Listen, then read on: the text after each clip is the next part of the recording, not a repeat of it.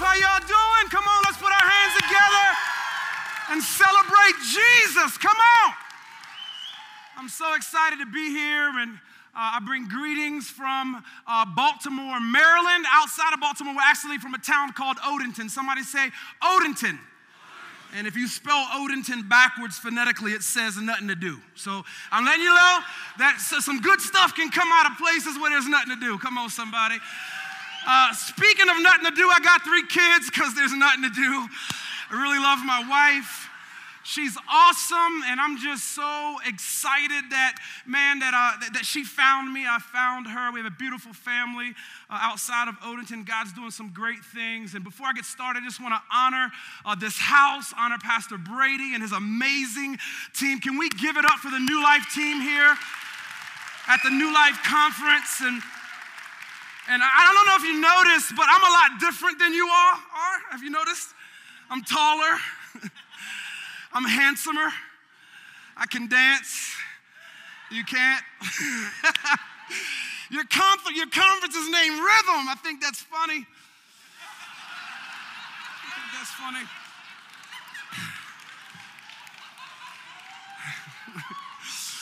But we're building a diverse church in Odenton, Maryland, and the story is actually incredible, and it's called I-5 Church. You may say, what is I-5 Church? We actually did a series called What the Heck is I-5?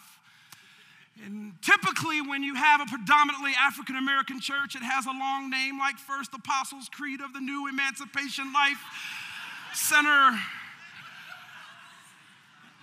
And so we wanted our name to be a conversation, not a presentation. We did not want to be stereotyped. So the I stands for impact. In Matthew 25, 31 through 46, Jesus says, when I was hungry, you fed me. When I was thirsty, you gave me a drink. When I was a stranger, you invited me in. When I was naked, you clothed me. When I was sick and in prison, you cared for me. Food, water, shelter, clothing, and care. That's our missional points. We have 5 missional points. And you know, we say at I-5 Church that we are not an outreach. We don't have an outreach department. We are an outreach that's powered by a church. And I believe that God has called us to be the hands and feet of Jesus Christ. And how can we be the hands and feet of Jesus if we don't have the heart of Jesus? And I believe that God is calling the church. God is calling leaders. God is calling pastors that would not promote our agenda, that would not live by our preferences, but there's 2 values that guide us at I-5 Church. And those values are simply this, that we would live beyond our preferences and we would love beyond our preferences. That's the ministry of Christ. In fact, all of us are sitting here and we know the Great Commission, right? And in Matthew 18 and 19, 28, 18 and 19, it says, and Jesus came and spoke to them saying, somebody say all authority has been given to me in heaven and on earth. Go therefore and make disciples of all the nations. Have you guys ever did this when you were little? Like, you know, here's the church. Can y'all do that with me? And here's the steeple. Open the door and hear all my peoples. Come on. When I look at all my peoples, they're black. What color are your peoples? Mine are black. Dr. Martin Luther King says something very powerful. He said that we have to face the sad fact that Sunday school is the most segregated school in America. And church and Sundays is the most segregated day of the week. Why is that? You see, I believe that God is calling the church, not just our church, not just my church, but your church, to be dynamically diverse. Pastor, what does that mean? But dynamically diverse simply means this, having a multifaceted expression to a multifaceted community. You see, a lot of us, we're reading books on church culture, aren't we? We're talking about cracking the culture code, and we're talking about what kind of culture that we want to have in our church. Do we want to have a relational culture? Do we want to have a forgiveness culture? What kind of culture do we want to have? But I believe that before we talk about our agenda and our culture, that we must first have what I call a Christ culture. You see, the Christ culture, it looks beyond the differences of our skin, our backgrounds, our origins, our worship styles, our personal preferences, and we establish heaven on earth. Come on, somebody.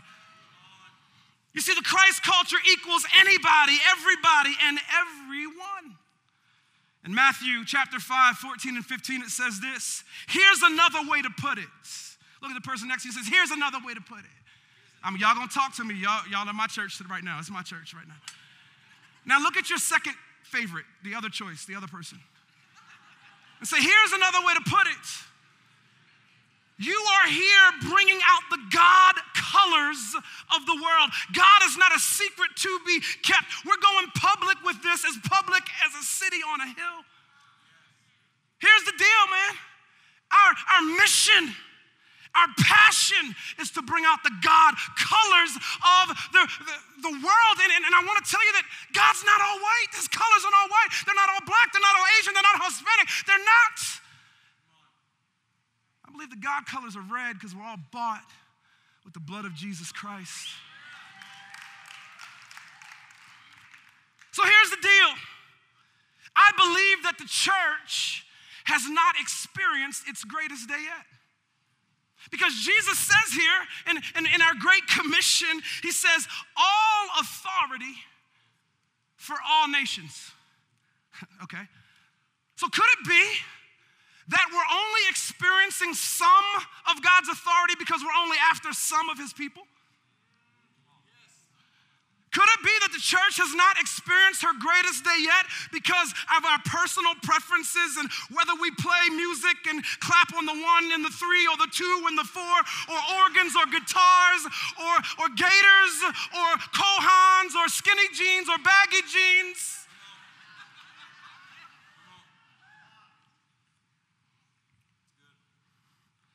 John 3:16 says, whosoever believes in me shall not perish and have everlasting life. Here's what we're going to give. We're going to give a life app, and we give life apps at I-5 Church, and life apps is simply this. If you fall asleep, just remember this. If I'm not good, just hopefully this is good. It takes a diverse church to reach a diverse city. And let me tell you something, diversity is not just black and white. There's so many levels of diversity. There's socioeconomic and gender and generational and style and religion and sexual preference. And there's so many levels, but we get caught up. We can't get to the other levels because we're not addressing the largest level, which is all nations. I'm a little excited. I want to tell you a story. How many of you all were around in 1983? Anybody? I could tell because your worship was stuck. You were like, oh man, my knee. All the younger people would jump and you were like. In 1983, I played 8 to 10 basketball with, my dad was the coach. And how many of you dads, you coach your sons? Right? You guys coach your sons? My son is not playing for a dad who's coaching because, like my dad, he didn't have many wins in life, so I was the star player. Come on, somebody. And so my dad was, he was my coach, and we had a basketball team, and we made it to the 8 to 10 county championship game.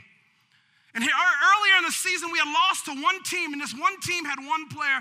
His name was Lomax. Somebody say Lomax. And we were all like 3'8", and Lomax was like 4'5". This dude could smack the glass at 9 years old.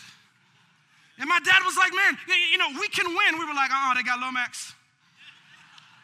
He's like, we can do it. I was like, they got Lomax. And he says, I got a game plan.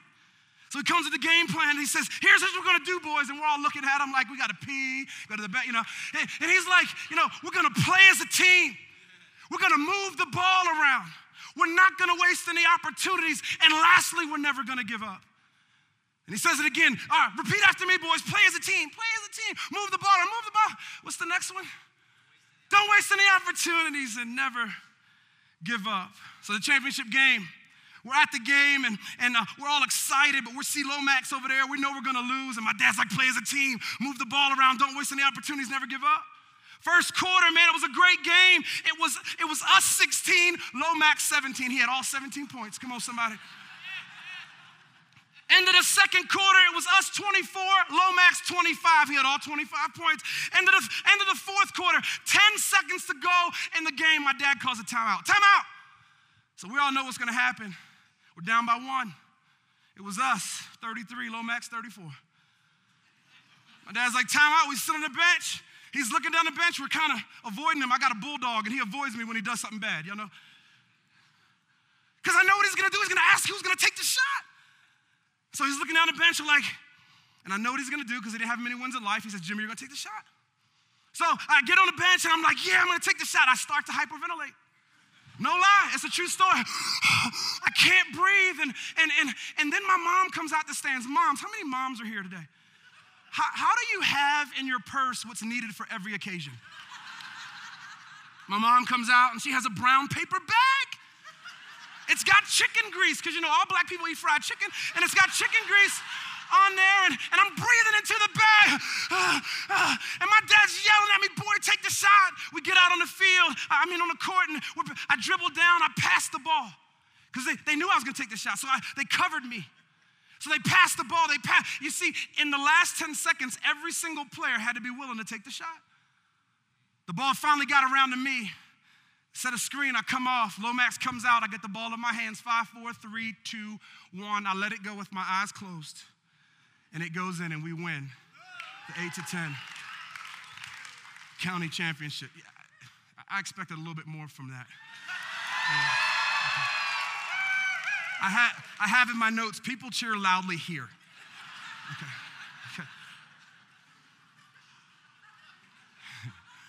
Can I tell you guys something? That there's an opposition to unity. And it's not a 4'5" dude named Lomax who can smack the glass. It's something that's been around for generations. And it's time to deal with it.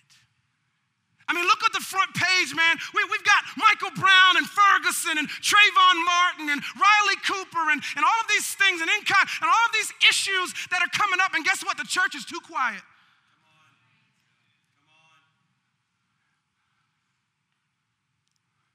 Our opponent is racism.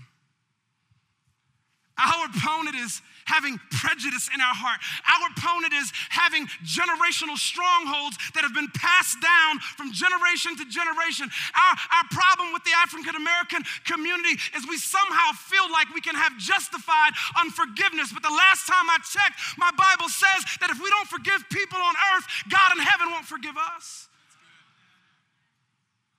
So what do we do with this? Got to change the mindsets of people. He said, last time I checked, in Psalms 133, it says how good and pleasant it is when brethren dwell together in unity.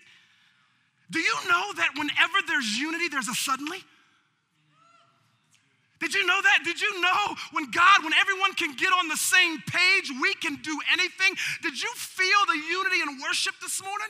Did you feel the presence of God this morning? Do you know that people can be healed and come on somebody, in the presence of God? But we got to get unified. We got to get on the same page. You know what happened in the upper room when they were all together in one place, man? They begin to relate to one another. They begin to speak each other's language where they were doing life relationally. And out of that life relationally, there became this flunky named Peter who was always forgetting who Jesus was and always failing the test. And Peter says, I got a sermon, and 3,000 people get saved. Why? Because of unity. How many of you all want suddenlies in your church? How many of you want suddenlies in your life? Then we gotta unify, baby. What's killing it? What's the opponent? We've got legislation but no love. We've got white hands signing in black ink and black hands writing on white paper, but at the end of the day, no one's holding hands. I believe it all starts with something called stereotyping.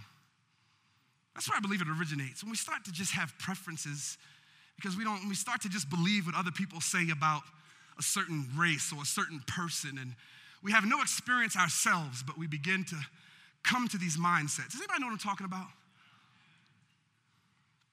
My wife and I, we live in a great community, and we have a neighbor who, she has a garden, and she's planting vegetables and herbs, and I'm a pastor, but I'm sometimes a thief. You know, and so I was like, I asked her, I was like, man, what you got? And she's like, well, I'm growing some tomatoes, and I'm growing some fruit, and I was so excited.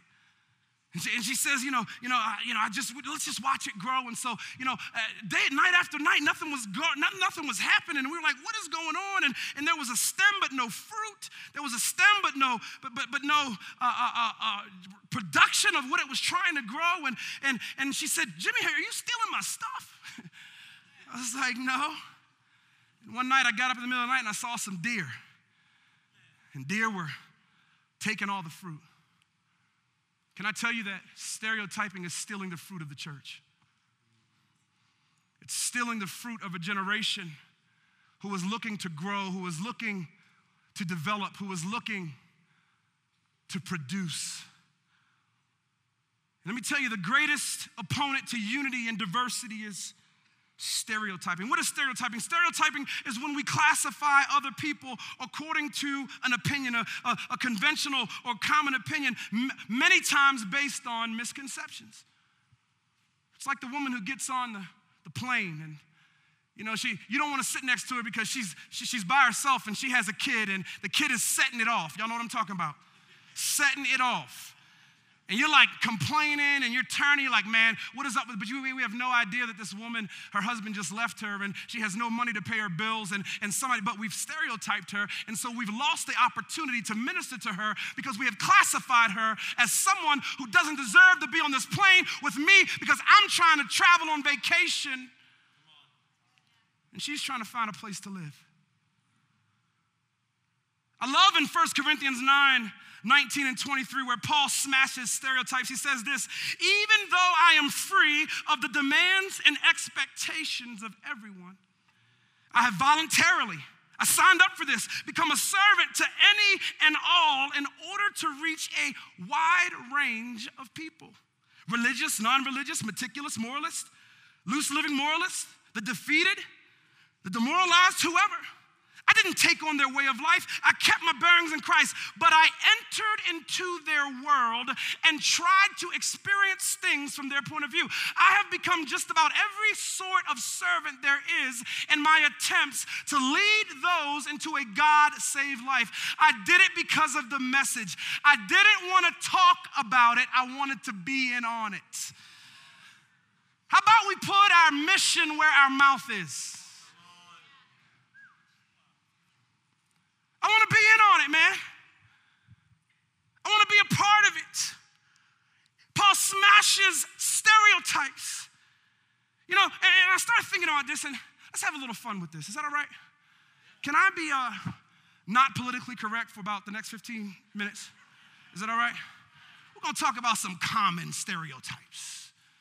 Have you ever seen the movie or White Men Can't Jump? Right? I think that's a lie, because y'all was jumping in worship this morning. You know what I'm saying? At least those who were born after 1983. Did you know that African Americans think that, or black people think that white people can't jump? Let me let y'all in on a little something, white people. How many of y'all white? Raise your hand if you're white. All y'all, okay. Did you know that black people think that you don't season your food? Look, the one black guy's laughing. He's like, yeah, every time they invite me after church, I got season oil in my pocket so I can throw it in the,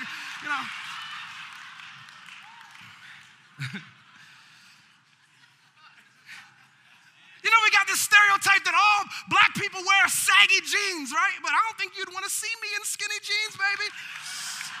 That'd be offensive. Come on, somebody. You ever seen a big dude with skinny jeans, and he looked like he's smuggling 2 hams?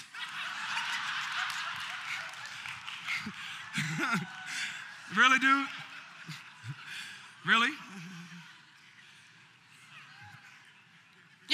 White people think that all black people eat is fried chicken and watermelon, Y'all laughing because y'all be thinking it,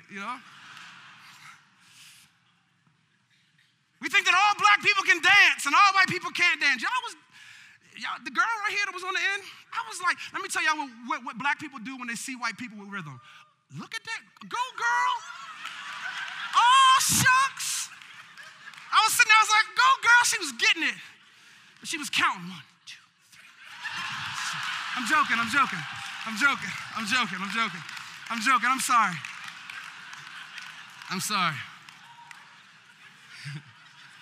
But let me tell you guys something. I'm black. I can't jump. I can't dance. And my favorite food is Italian food. So I just smashed your stereotypes, baby. Come on, give it up for me.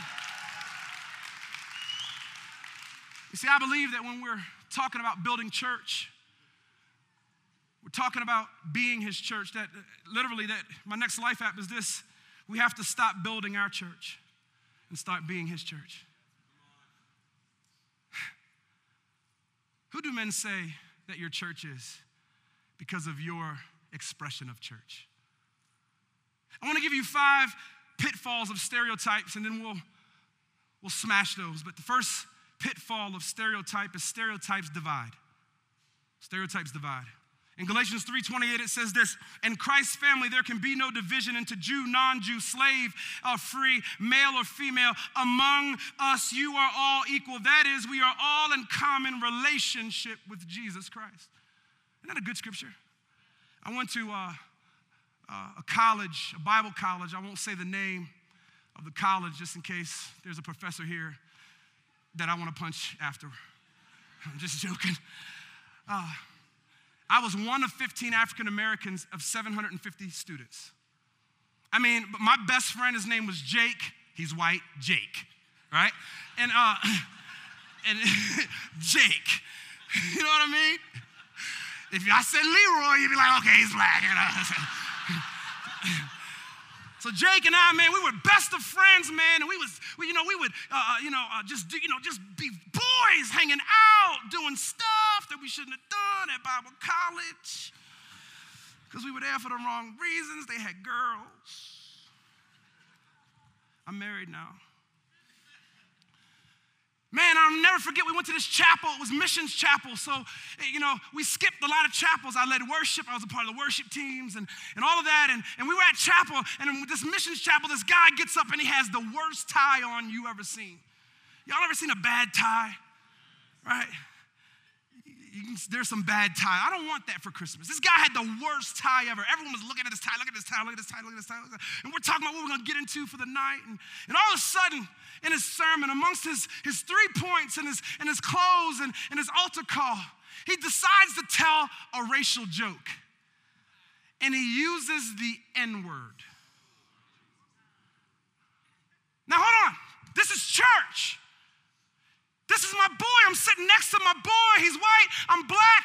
But instantly when he said that, we were instantly divided. And all the attention went off the tie to me. I felt like the bad tie. Let me ask you a question. Are there people in your churches that feel like a bad tie? Are there people in our communities that feel like a bad tie? Is our church bad tie proof? Is my life bad tie proof? Stereotypes divide. Number 2, stereotypes produce prejudice. See, I don't believe that anyone wakes up and they're prejudiced. No, they're taught. It's learned. You see, what is prejudice? It's prejudgment. It's deciding about something before you have the opportunity to know something. You see, what happens with prejudice is this. Listen to this. Opinions become preferences. Preferences become standards. Standards become traditions. Traditions become philosophy, and philosophy becomes religion. And then we have no relationship. We got religion.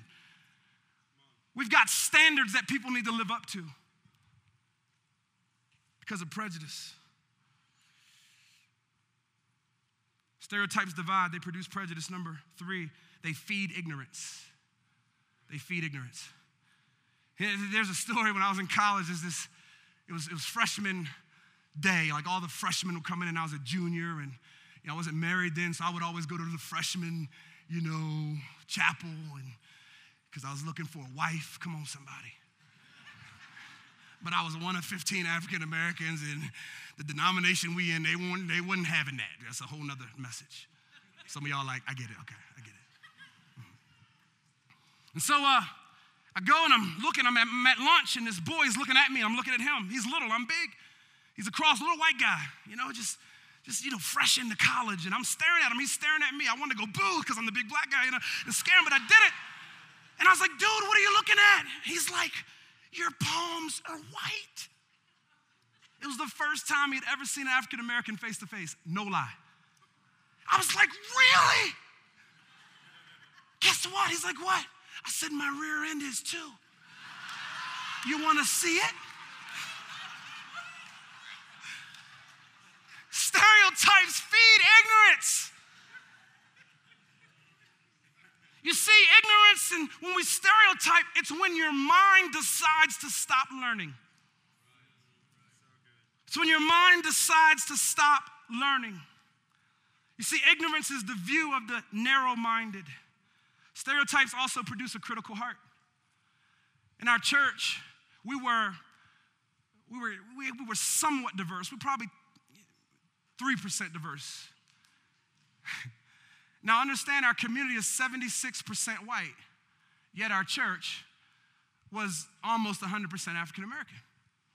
And so, I came in with changes, and here we go, we're taking the B3 off the stage, and, we're gonna introduce songs like Hillsong. Everybody was like, what's that? Is there a song on a hill? I'm dead serious. There's some black folks that have no idea who Desperation Band is. I know, because we do y'all's music. Absolutely. I want a free CD. And that's not because I'm black, all right? So this lady, right? We're changing the music, and we got our vision on the wall, and there's we got white people on the wall, because I believe that we got to speak those things that be not as though they already were. And so we're putting stuff on the walls, and we started doing the song a different way. Y'all know the song "Break Every Chain"? So we were doing it. We started doing it. There is power in the name, and then people was clapping on the 1 and the 3 instead of the 2 and the 4, right? Break every chain, right? And the lady was like, "Oh, Pastor, we got to change our music." Yeah, because we used to sing like this. There is power in the name of Jesus. Break every chain.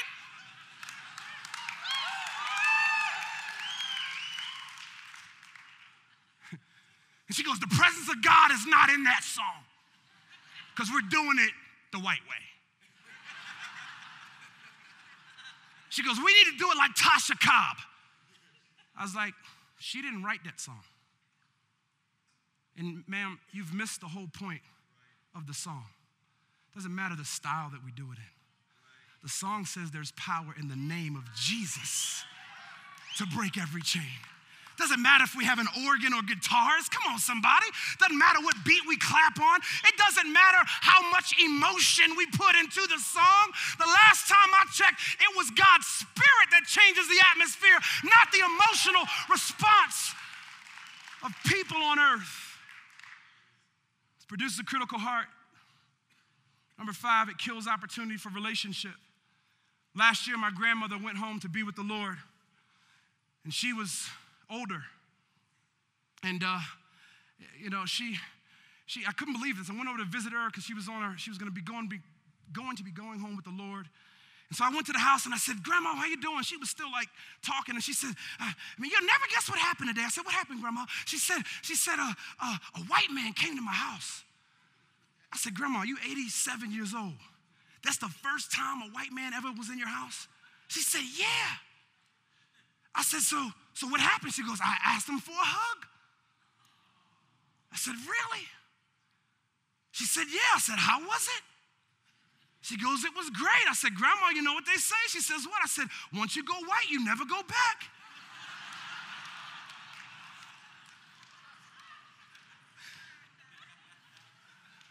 But it's a shame that she had no opportunity for relationship with someone that she would need it until she was on her deathbed and really had a need. You have no idea who will be there for you and who you'll need in a moment where all hope is gone. So how do we deal with these stereotypes? See, I believe my dad was onto something. He said, play as a team. Can you say that? Say, play as a team.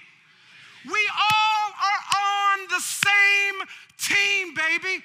We all are on the same team. In 1 Corinthians 12:4, it says there are diversity of gifts, but the same Spirit. There are differences of ministry, but the same Lord. There are diversity of activity, but the same God who works in us all. Listen, our job is not to make duplicates. Our job is to make disciples. We got to make disciples of men, not duplicates of our preferences. I walked into the conversation with my kids. I got 3 kids. 2 of them are awesome. One's kind of a jerk. He got it honest. And they were having this conversation. I walked in, me and my wife, and I understand my wife is mixed. Her dad is French-Canadian, right? Her mom is Zambian. He is as white can get, and she is as black can get. But they made a good mix, baby. My wife is fine. If I asked it for my coffee, people ask me, how do you like your coffee? I said, look at my wife. That's how I want to make it look just like her. If you're watching, girl, I love you, baby.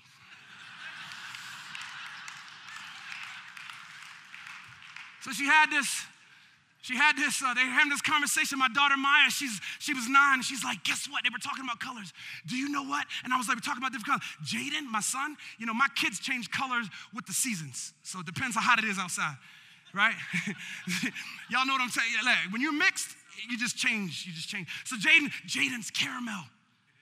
Well, Kayla, she's cocoa. They're talking about colors. Mommy, she's beige. And then I was upset because they whispered about my color. Daddy's really black.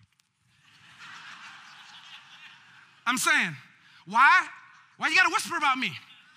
I was upset, and they started arguing about which color was better. And I said, guys, hold on for a second. They were like, what's up, Dad? I said, it doesn't matter what color we are. The fact is that we are all Rollins. And Rollins allows us to be on the same team. Can I tell you that it doesn't matter what color you are? It doesn't matter the name of your church. It doesn't matter the city you're in. It doesn't matter the style of music you prefer or the style of preaching you prefer. We are all on the same team because the name of Jesus is what reigns over us. We got to play as a team. I believe this.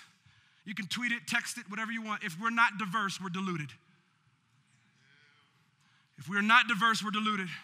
Number 2, my dad said, play as a team, move the ball around. What that meant was every single church, every single person, every single nation has to be willing to take the shot at any moment. Are we willing to take the shot, or are we comfortable because we don't want to disrupt the big givers in our church? Yeah, I came down your row. There it was. Welcome. Hi, how you doing? Guys, unity requires everyone. It requires everyone. In Acts 1:8, it says, and you will receive power when the Holy Spirit comes upon you, and you will be my witnesses in where? Jerusalem, Judea, Samaria, and the uttermost parts of the earth. You see that word uttermost part in the original language, it means a word, I can't say it, it's a hard Greek word, but it means time, space, and rank. Let me tell you something. If you want to reach all nations, you're going to have to go to the uttermost, which is beyond your comfort zone. And that's the people you spend the least amount of time with, the people you're furthest from, and the people that are last on your list. Uttermost. All of you have an uttermost. I have an uttermost. Yes. We all have an uttermost. You cannot conquer what you won't confront. Right. We got to play as a team. We got to move the ball around. Everybody got a cell phone? Can you take out your cell phone?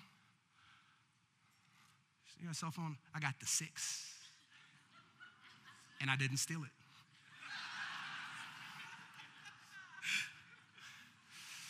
I bought it with a gold credit card. I'm black and got gold. Come on, somebody. I did this in my staff. We were all African American. I said, this is our vision. I said, everybody take out your phones. They were looking at me crazy. I said, look at your favorites.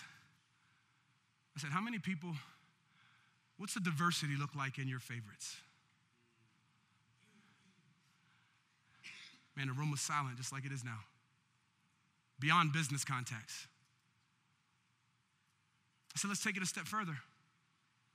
How many contacts do you have in your phone? I got like 775. I said, how many diverse people are in your contacts? Because here's what I believe, that just as we preach, pastors, that where our treasure is, that's where our heart is, I believe your cell phone can tell on you what you think about diversity. I came down your row again. It's real. We got to play as a team. We got to move the ball around. You see, I believe that if we don't have diversity, my next life app is this, that in order for us to move from the great omission to the great commission, there must be a great submission. If we're not after all, we don't have the great commission, we got the great omission. Who are we after? We got to not waste any opportunities, and I'm almost done.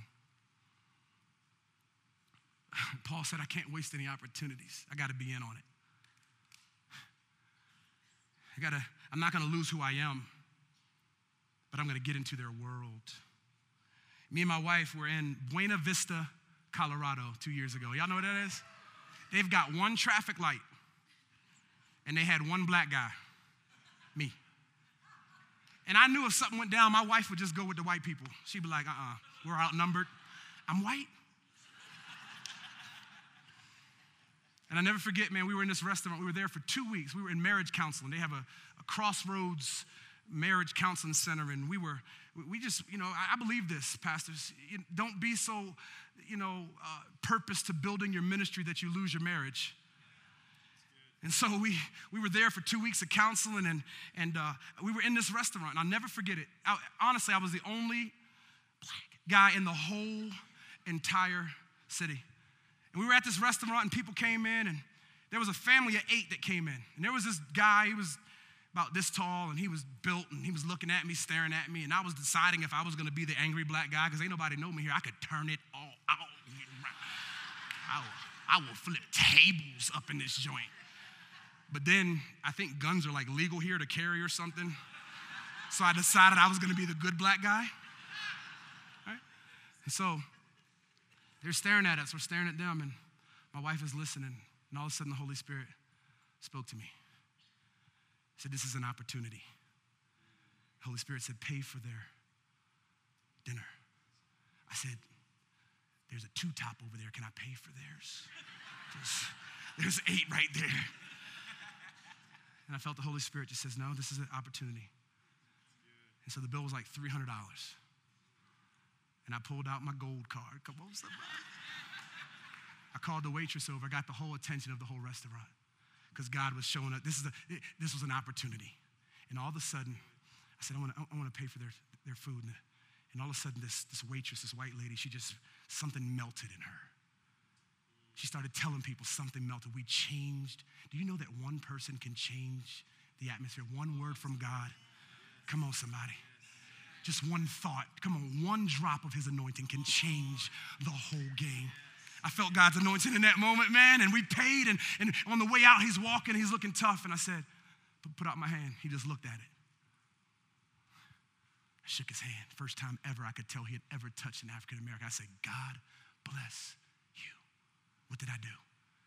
I changed his stereotype because I didn't waste the opportunity. How many opportunities have we wasted?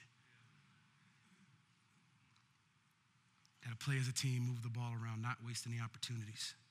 And lastly, we got to never, ever, ever give up. Just because we don't seem like we're winning. It's the fourth quarter. I believe Jesus is looking down the bench for a church who won't hyperventilate. Looking down the row saying, will you take the shot? Will Will you reach out to your city? Will you get past your ideologies, your misconceptions? As someone comes to play the keys, I just want to end with this story. My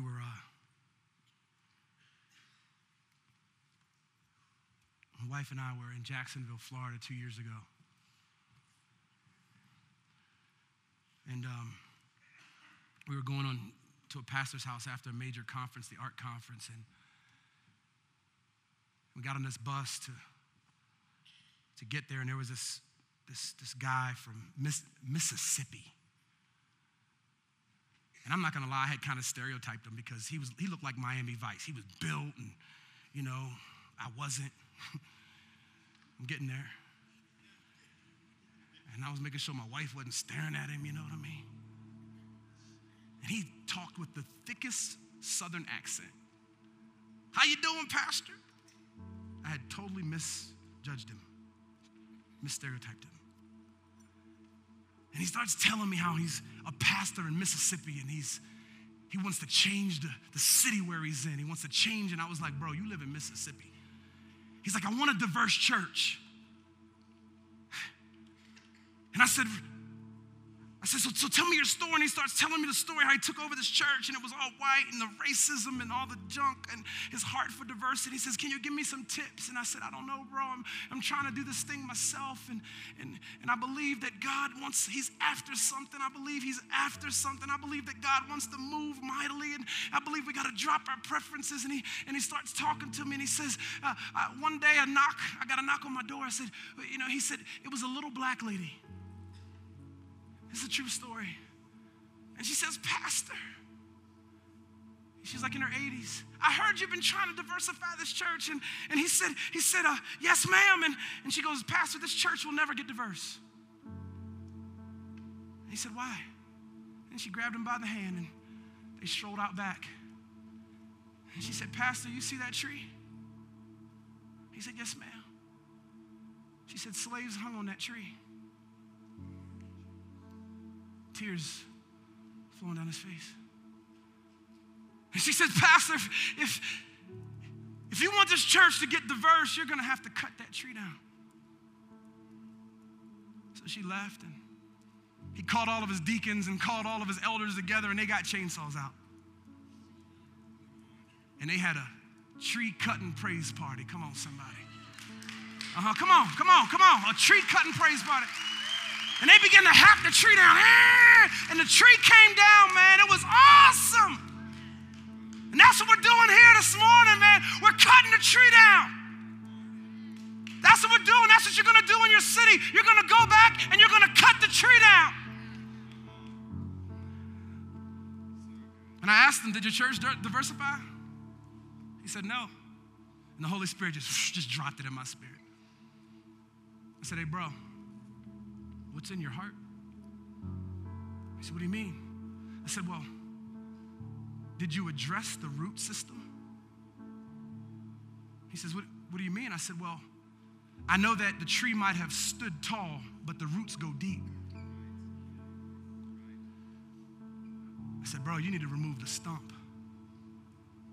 And here's the deal. You can go and try to cut the tree down, and it's going to be awesome.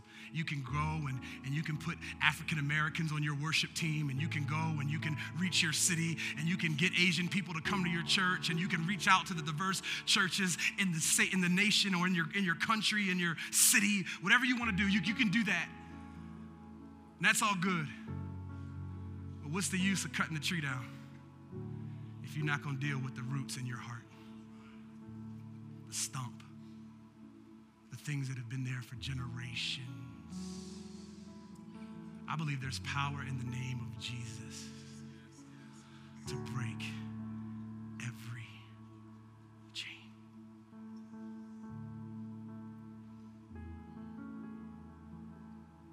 Father, right now, I ask that you would transform our hearts. And here's what I'm going to do. I don't do this, but the spirit in this church is unbelievable. Like it's like worship is unbelievable. So y'all are different. And I'm gonna ask you, if you're in this room and you're bold enough to say, Pastor, I've got some prejudice in my heart. I've got some things, I've got some stereotypical thinking, and I've kind of classified, and you're bold enough to walk up to this altar. I want to pray for you. I want to hug you. I want to have a first fruit of racial reconciliation right here. Is there anybody that's bold enough to say, I need to play as a team, move the ball around, not waste any opportunities, and never give up? Right now, Pastor. God bless you, man. Y'all are soldiers, man. World changers.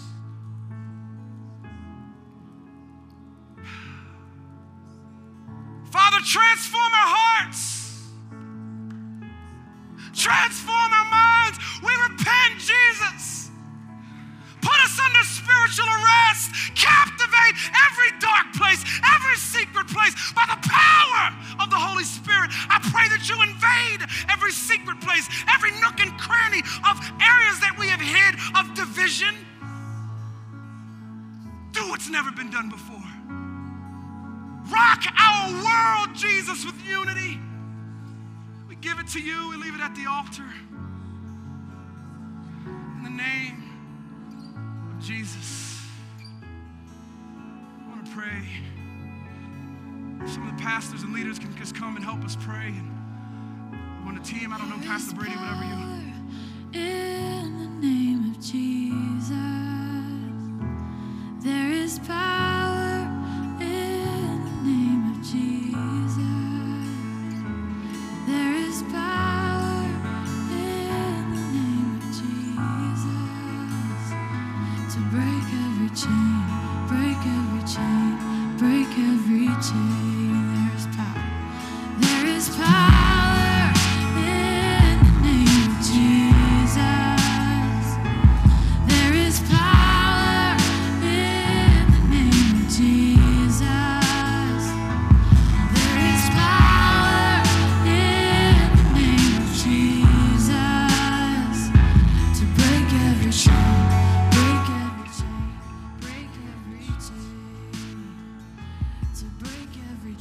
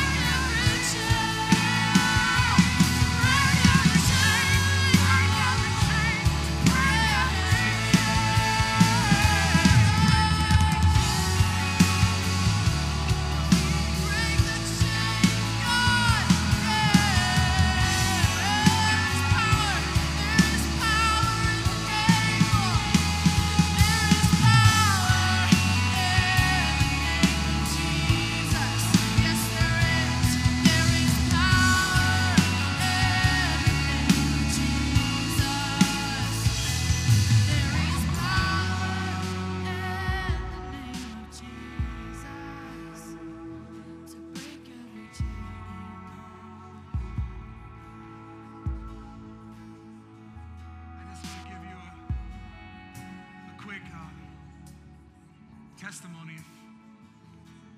if you will. When I took over the leadership of our church and we began to go after diversity and unity and a culture of everybody. When I first took over, we had about 200 people leave our church.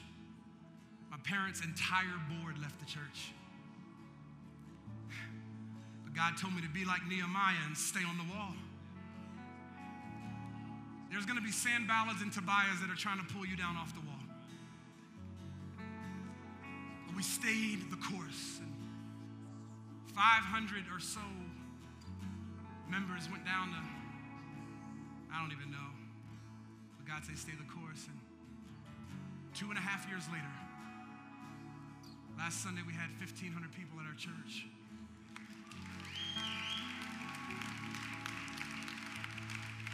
And I simply tell you that because of this, because where there is unity, there is suddenlies. And what you've been sweating over, laboring over, praying over, when you have an all-inclusive culture, I believe that God exclusively shows up and does a miracle. So I want to just release a prayer, an impartation over you of diversity. Father, in the name of Jesus, every church, every city, God, I pray that you would make this conference a mouthpiece of diversity. Father, I pray that you would make these pastors a mouthpiece of diversity. Father, I pray and we abolish every spiritual stronghold. We come against, Father, everything that has been rooted in generational curses and generational strongholds. And Father, we pray that you would build an army. Like my dad says, there is no division in the foxhole. And God, I pray that we would look at this as we're going out in the foxhole together, God, to win the war on diversity, to win the war on racism, to win the war on prejudice. And in the mighty name of Jesus, I pray that you would arise an army, that there would be an army that would arise up, that would be the mouthpiece of your spirit. In Jesus' name. And everybody went crazy for God and said amen. Come on. God bless you.